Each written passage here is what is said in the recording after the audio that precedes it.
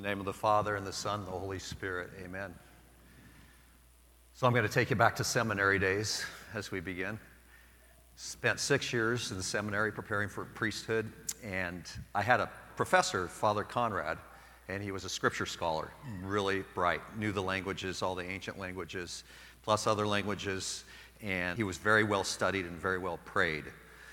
So one morning I handed in an exegetical paper at our 9 o'clock class, and so that goes from 9 to 10. I saw Father Conrad about 20 minutes later, and I said, "Father Conrad, have you graded my paper yet?" He goes, "You just gave it to me like 20 minutes ago." I said, "Okay, remember, be merciful, as your heavenly Father is merciful." He said something that reverberated in the stairwell that I can't repeat in church. It was hilarious. To be merciful as our Heavenly Father is merciful. You can raise your hand. What is a sure sign that somebody's a Christian? What's the surest sign? We come here to be Christian. We want to be fully Christian. We want to live that life of Christ. Behavior. Yes. Joy? Okay. So I would like to propose, and these things are all together, it's loving your enemies. If you can love your enemy, then you can do anything. And that's the heart of it. That's what Jesus said. Love your enemies. That's what he's commanding us to do. And do good to those who harm you. Pray for those who maltreat you. Turn the other cheek. Bless those who curse you. And don't expect an ounce of repayment, because this is the life of Jesus. And so I get a lot of phone calls. I get a lot of phone calls still from Oregon, so I spent a lot of time in Oregon while I'm still here, because I was up there for 20 years of pastoral ministry. Got a call about a week ago today, and the call was for this woman was asking me to pray for her niece. So her niece lives in Los Angeles, and she's 16 years old. She was out bike riding a week ago, and someone hit her at a high speed. And so she had a cracked jaw, collarbone, arms, femur, pelvis, internal bleeding, torn aorta, major surgery she's been through, bleeding in the brain, swelling in the brain, and that's where she is today. 16 years old. The guy who hit her ran, didn't call 911, and was probably drinking. Love your enemy? Wow, what a call. And as we come here today, just to kind of go through this progression of when we come to the fullness of the Word of God in Jesus, the Word made flesh, but we begin with creation in our pagan mythology. And how did we come to be through this pagan mythology? It was through war and violence and sexual domination. That was that life without God. And then we know, of course, in the book of Genesis, we came to be through nonviolence. We came to be through the Spirit of Christ and in goodness, His goodness for us and for all people, wanting the best for us. So, and there's even Nietzsche and Freud talked about, human beings, they might look good on the outside, but maybe they're not so good and cracked up what they're to be on the inside. They both talked about these same kind of things. This anger and this lust that is down there, that's brewing, that can explode if it's just left unchecked, or there isn't something helping to give a different power in a different direction to that. So that's where we can come today into the story of Saul and David. So Saul was kind of crazy and crazed. He was out for David's life, and we read about 2 accounts where David could have took him out. In Samuel 24, Samuel 26, he had the right and the ability to take out this enemy and this predator. And we see kind of a ray of light in David's response. He says, "No, I will not do this. I will not harm the anointed of God." So we see the power of God, His magnanimity. This Saul who was bringing 3,000 in his army to kill him and was after him, and David spared him. So we see this, him rising above pettiness and meanness and smallness and littleness to say his life will be spared. So that's the story of David and Saul, that he didn't take out God's anointed. So we have this glow coming in, and then we have the blinding brilliance of our gospel today, where Jesus amps it up to the infinite degree and says, love your enemies. So it's much more than refraining from killing somebody, because a lot of times we think in Christianity, well, I just got to refrain from doing this and not doing bad, but I feel like we're missing a lot of the boat. But what do we do? What is love? And what is love?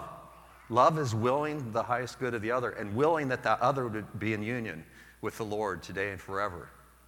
So that call to love our enemies, to those who've betrayed us and forsaken us on many ways and many levels. So this is just so counterintuitive. It's dumbfounding. It's crazy. It doesn't make sense to our natural inclinations. But you know what else it is? It's commanded. It's commanded by Jesus to love your enemies, to pray for those who do you harm, to want the best for them, to want them to be in relationship with the Lord. Who's your enemy? How many you got on the list? What are we doing with that? When I think about that, I think about, Lord, have mercy. I can't even begin. I can't even begin to love my enemy. So it's not just refraining from not talking bad about them or not looking at them because you're mad at them or not ignoring them or wishing bad on them. It's about the Eucharistic love of Christ saying, I want the best for this person and I'm going to do whatever I can to have this person be in union with Christ and his love.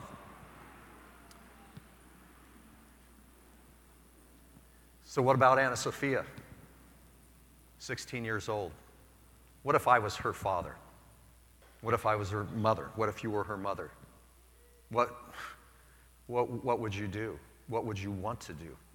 And Jesus is saying in his craziness that you're supposed to love this enemy who hit and ran on your daughter, left her for dead, and she might not make it through. This is what we're talking about, and this is what we're talking about. This is the heart of the gospel. So where do we turn? We can turn to the teaching of St. Paul today. The first person, he says the first Adam is earthly and physical, and the second Adam is heavenly and spiritual.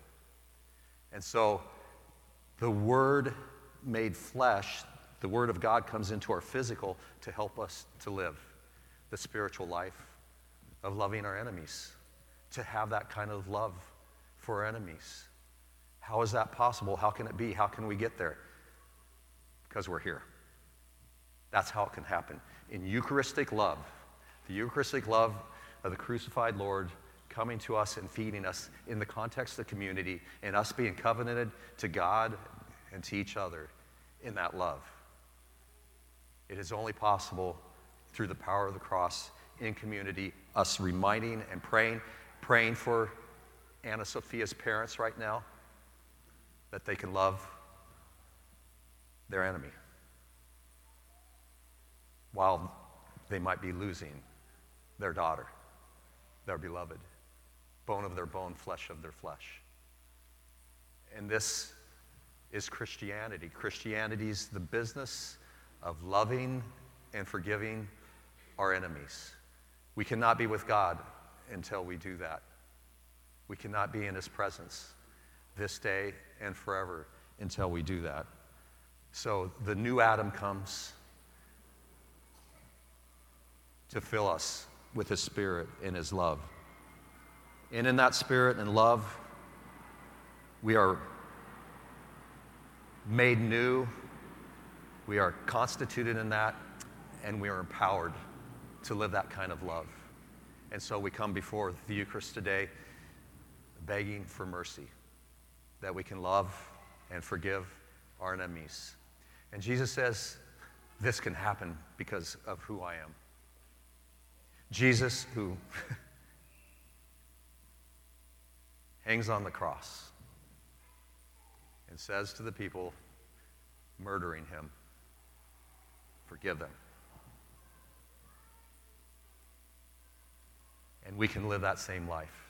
And if we live that same life, what does Jesus promise us? We will be called children of the Most High, living the everlasting life of Jesus that we celebrate. Children of the Most High. Love your enemy.